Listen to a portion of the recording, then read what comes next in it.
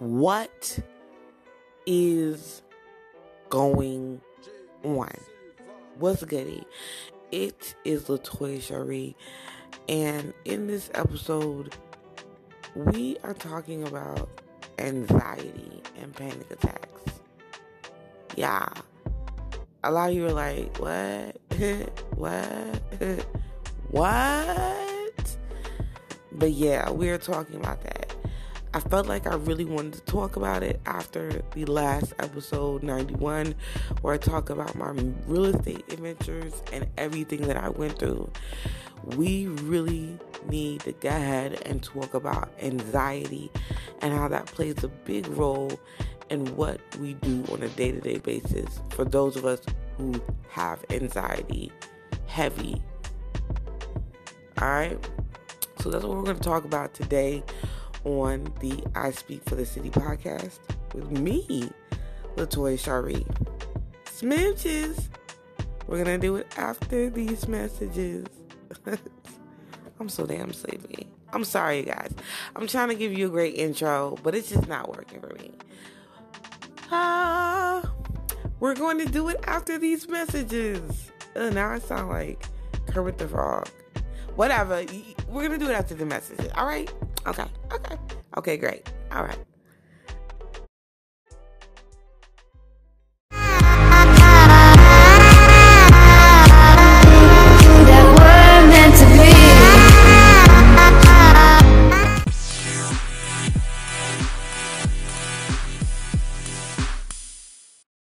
What's good, everybody? It's Latoya Shari, and we're back at it like a crack addict on a Craftmatic, and I'm super excited more than Campbell's to be back with you in episode 92 of the I Speak for the City podcast with me, Latoya Shari. Now, in this episode, we are going to be talking about a few things that kind of coincide with each other. We are going to be talking about anxiety and depression and how it can affect your daily life. Now, anxiety is really such a big deal. It really is. It really takes a toll on many people. I can't give you the exact numbers at this time because I didn't do my research enough, but I know that it plagues a lot of people. I've seen it plague a lot of people in the African American community and in the brown and Latina communities. The issue that I have in the African American community is that we don't talk about it enough. We don't talk about depression, and we don't talk about why we're depressed. We don't really go to the stem root of it. And then if we do talk about it, we with other people in a group, we kind of hush them. Shh, don't talk about that. Don't say your feelings. You have to be tough. Even the weakest person in the African American community is probably going to say, hey, we can't talk about certain things. Like, we can't talk about how bad the N-word affects us or how, police brutality may affect us in certain situations, how it makes us very paranoid to walk down the street. Like, I am paranoid as a woman, to walk down the street and see a police officer even if I know I'm not doing anything wrong. I've seen too many reports on, my brothers and sisters who were just doing their normal day-to-day. And next thing you know, something happened. They went to jail, they passed away, all because of ignorance and racism. Then I think about the real stress that goes on in the workplace. We talk about things being too PC.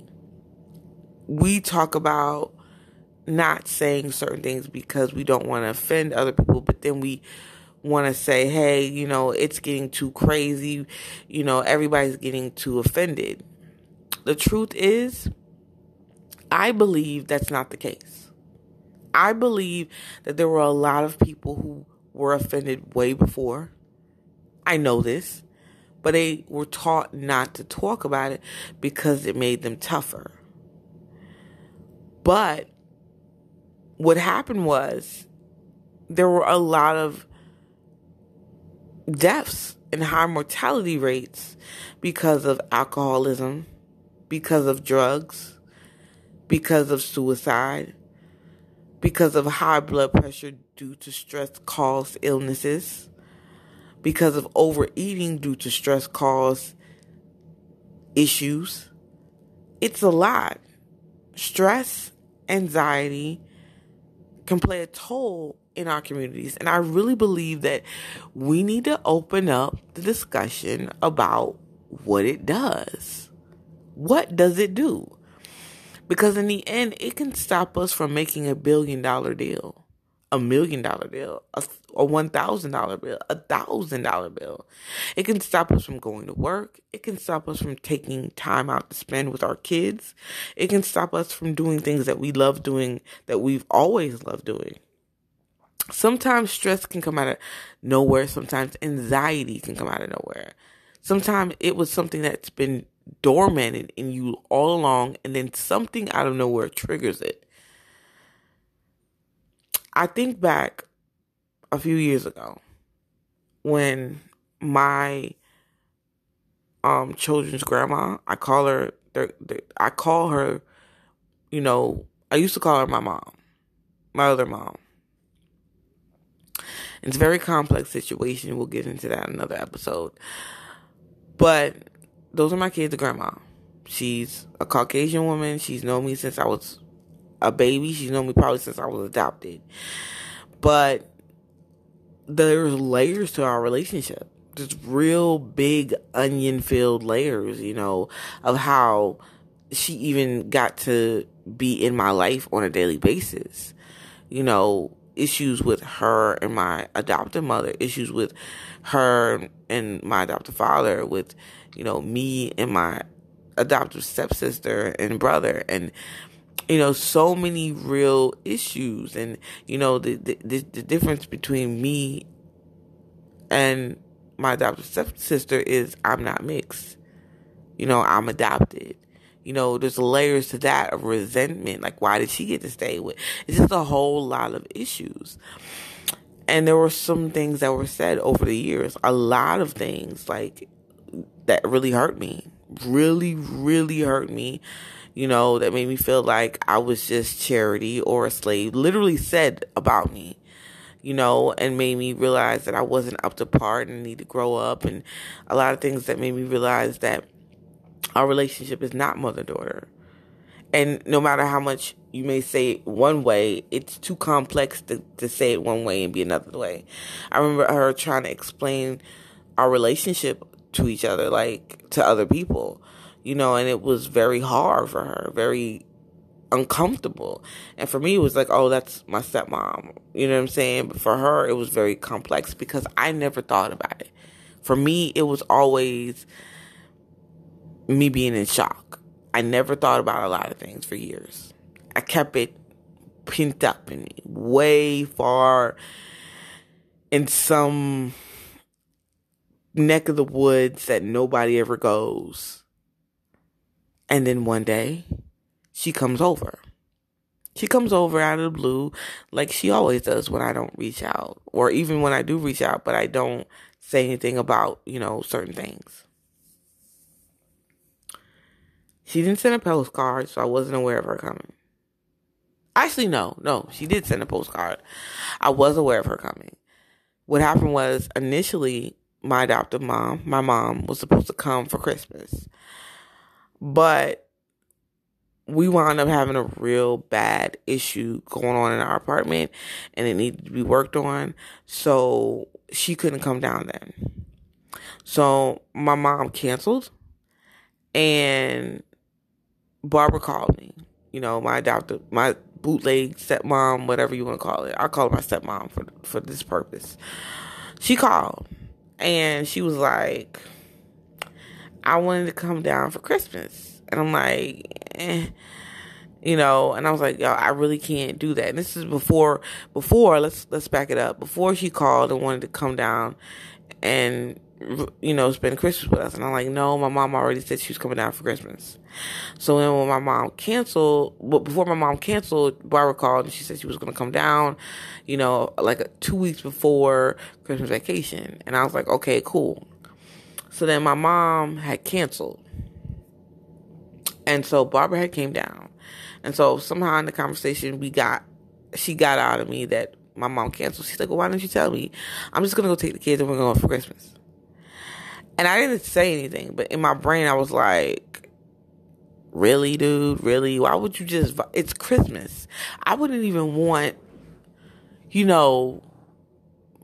their biological father to come take them. Why would you go and take them on Christmas? It's Christmas. Like, who, you know what I'm saying? Who would want that?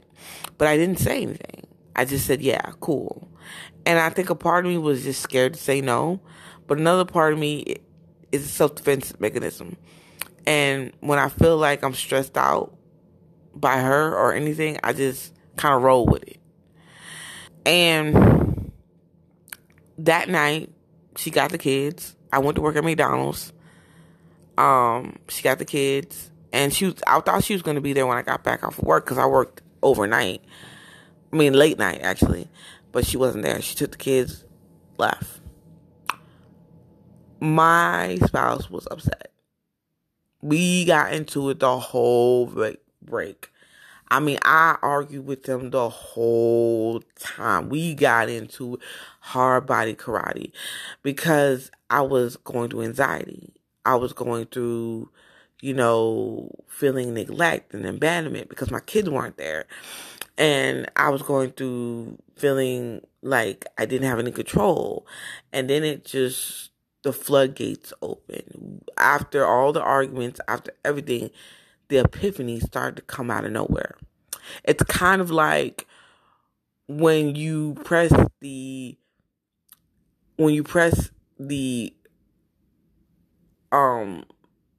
browser button on the computer, but the computer's running slow, so you press it 20 or 30 more times, and it's still not coming up, so you keep pressing it, and the next thing you know, when it finally gets uploaded, you have like 30 different browser pages open of the Chromebook, and you have to exit all of them out and just get to the one page.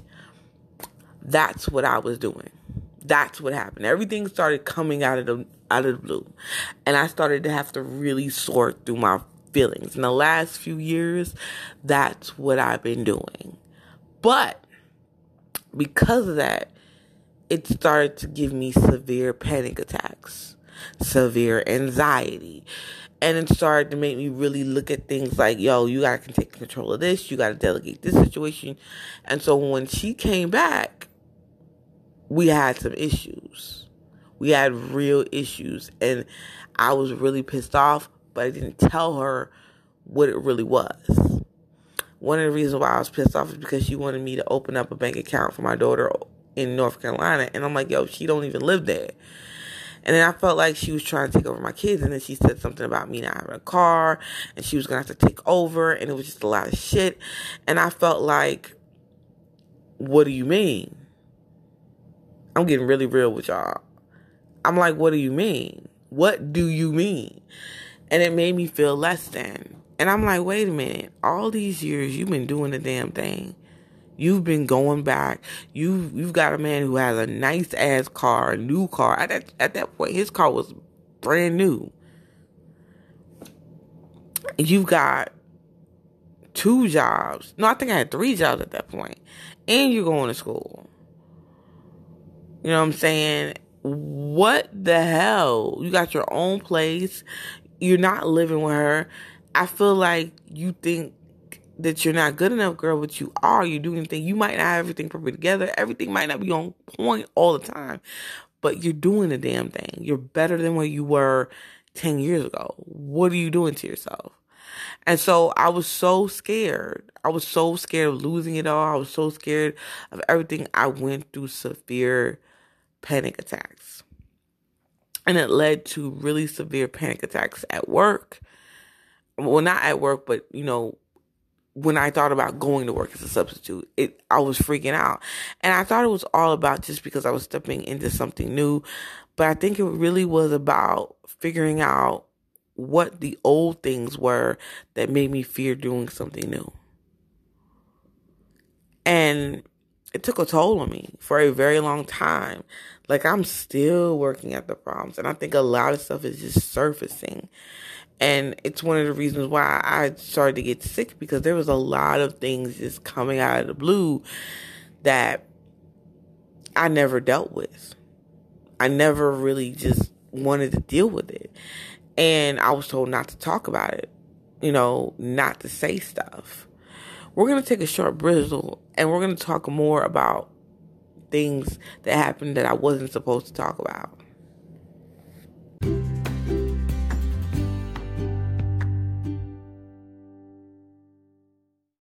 What's goody? We're back. I'm thankful that you guys are back listening to me with my long, whiny rant. But yeah, I think for me, the wheels had changed once the floodgates have opened, and I realized that there were a lot of moments in my life where I wasn't supposed to talk.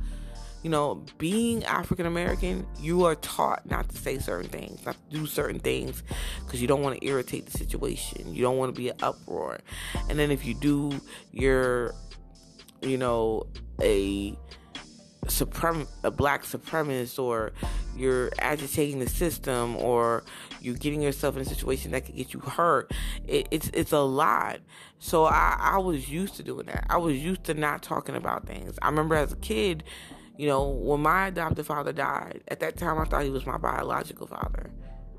I didn't know he was my adoptive father until I was 17. When my adoptive father died when I was 14, it really just...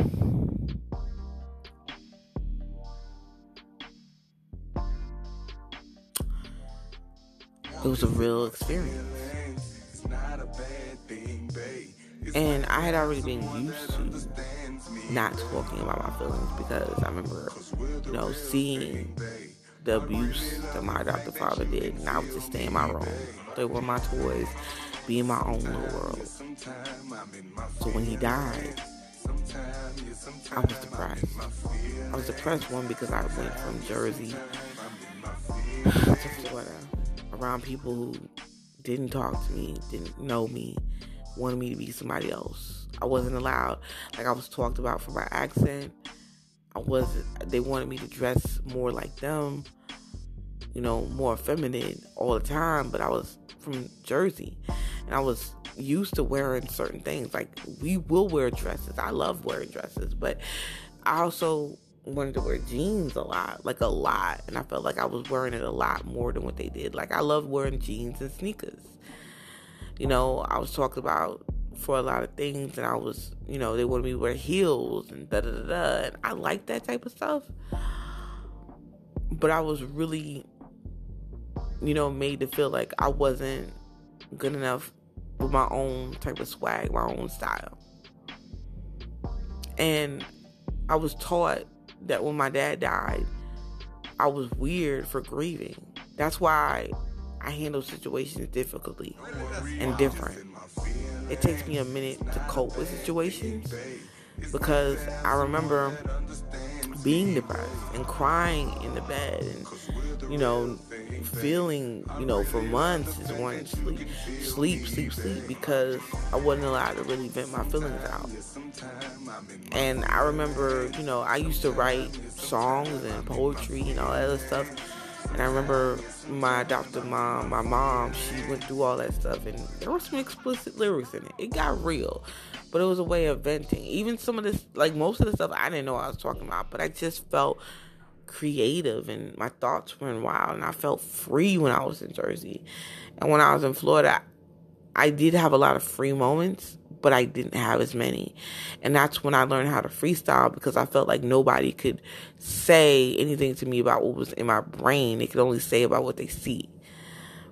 But it wasn't well thought out. It wasn't well put together. And so in that moment, I became less free. I became less able to get my voice heard. I felt like my voice being heard was a nuisance. And so it was severely intense depressions that I had to prolong. I had to wait. I had to be in another zone. I couldn't feel it. I wasn't allowed to. I would cry over little things because that gave me a chance to feel something. I would cry over people's funerals who I didn't even know because the real root of why I want to cry, I'm not allowed to really feel something. It was hard. It's hard now even saying that as an adult. Like, I'm really epiphanizing. I'm really having a true moment. Whoa moment right now. I never told the guidance counselors anything. I always was told I was dumb as a box of rocks, or I was molested, or, just always felt like I was not good enough. I remember my dad telling me that no man would want me. I remember, him comparing me to his biological daughter on plenty of occasions. I remember so many moments by ex-husbands, by people that I didn't feel. I would be hurt, but I didn't feel it. I didn't get involved with myself. And I feel like that's what I was taught. And it's kind of like what we're taught in the community. But I think I was taught that and instilled it even more. And from those things, I am thankful, though, that I learned that, because it told me that you're not entitled to any moment, that you have to carpe diem, that you have to seize the moment. But when that epiphany happened after that whole situation with my stepmom, it also taught me something as well, that you need to feel. You need to breathe. Having my son and my daughter gave me an outlet. It gave me an outlet to put emotions and love into that I really didn't feel like I got as a kid. I'm not perfect. I'm still learning a lot. There are a lot of bad moments where I see myself having out-of-body experiences and telling myself, well, you need to do better. But I learned a lot from it. And what I learned and what I hope that you guys take away from this long rant is that you have to feel. And if you've been suppressing that feeling, if you've been told that you're not supposed to feel it, you've been told that you're crazy or men don't feel or go through depression. Hell, my brother went through depression. He goes through it. People go through it. They go to doctors. They go to therapists. They talk to people. They go to church. It's nothing wrong with talking to somebody about it. It's nothing wrong with venting. It's nothing wrong with going through issues and having to feel. We're so prone to not feeling because if we really thought about it,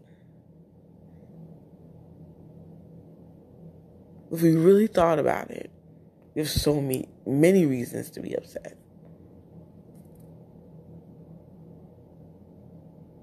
So many reasons. I went through my own crisis with my own name, because of anxiety and depression. I went through my own crisis with going to work because I felt like I was less than when I compare myself to the other teachers, because I'm a substitute teacher, because I'm walking, because my kids don't have as much as the other teachers or substitute teachers there. And then I realized I can't compare. I know that I'm grinding. I know that there will be days where this will happen and that will happen, but I know I'm putting in the work. I know that I'm here for a reason. I know that I love being a substitute teacher and I love them kids. I know that I'm working towards my real estate business. I know that I'm a podcaster and a blogger and a YouTuber, and I know that I'm working on branding and different things for different types of companies that I'm going to open. I know that I love that flip life and marketing and learning more. I know this now. I know that I'm a big woman going on a weight loss journey. I know that. And I know everything takes time. And I want you guys to understand that understanding your depression and the root of it takes time. You have to know where it start. Where did the root of the map start? Where was your starting point so that way you can know how you can get to your destination? Where do you plan on going? What do you want to do with it when you acquire that knowledge? Are you going to use it to make you better? Or are you going to use it to make you a person you don't want to be? Which me do I want to be today? Depression and anxiety is very, very real.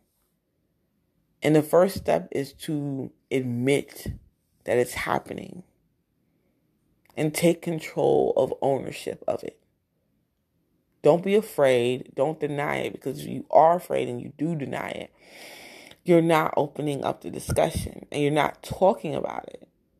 Anxiety can be so overwhelming. I know so many days where I used to go through crippling anxiety to the point where I didn't even want to go to work. And I had to go in the mirror. I had to talk to myself, tell myself to get over it and go to work. And I believe that's one of the reasons why I got sick at work a few times. Because I remember I had anxiety right before the last time I got really sick, when I had to get my boss to take me home. Because I was really stressed out about a lot of stuff.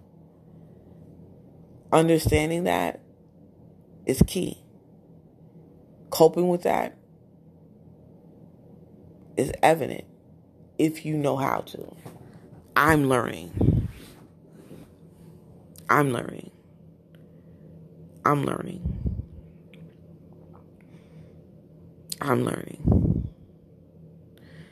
Well, you guys, I'm going to wrap up the podcast after the brizzle, and I'll give you my closing thoughts. Okay?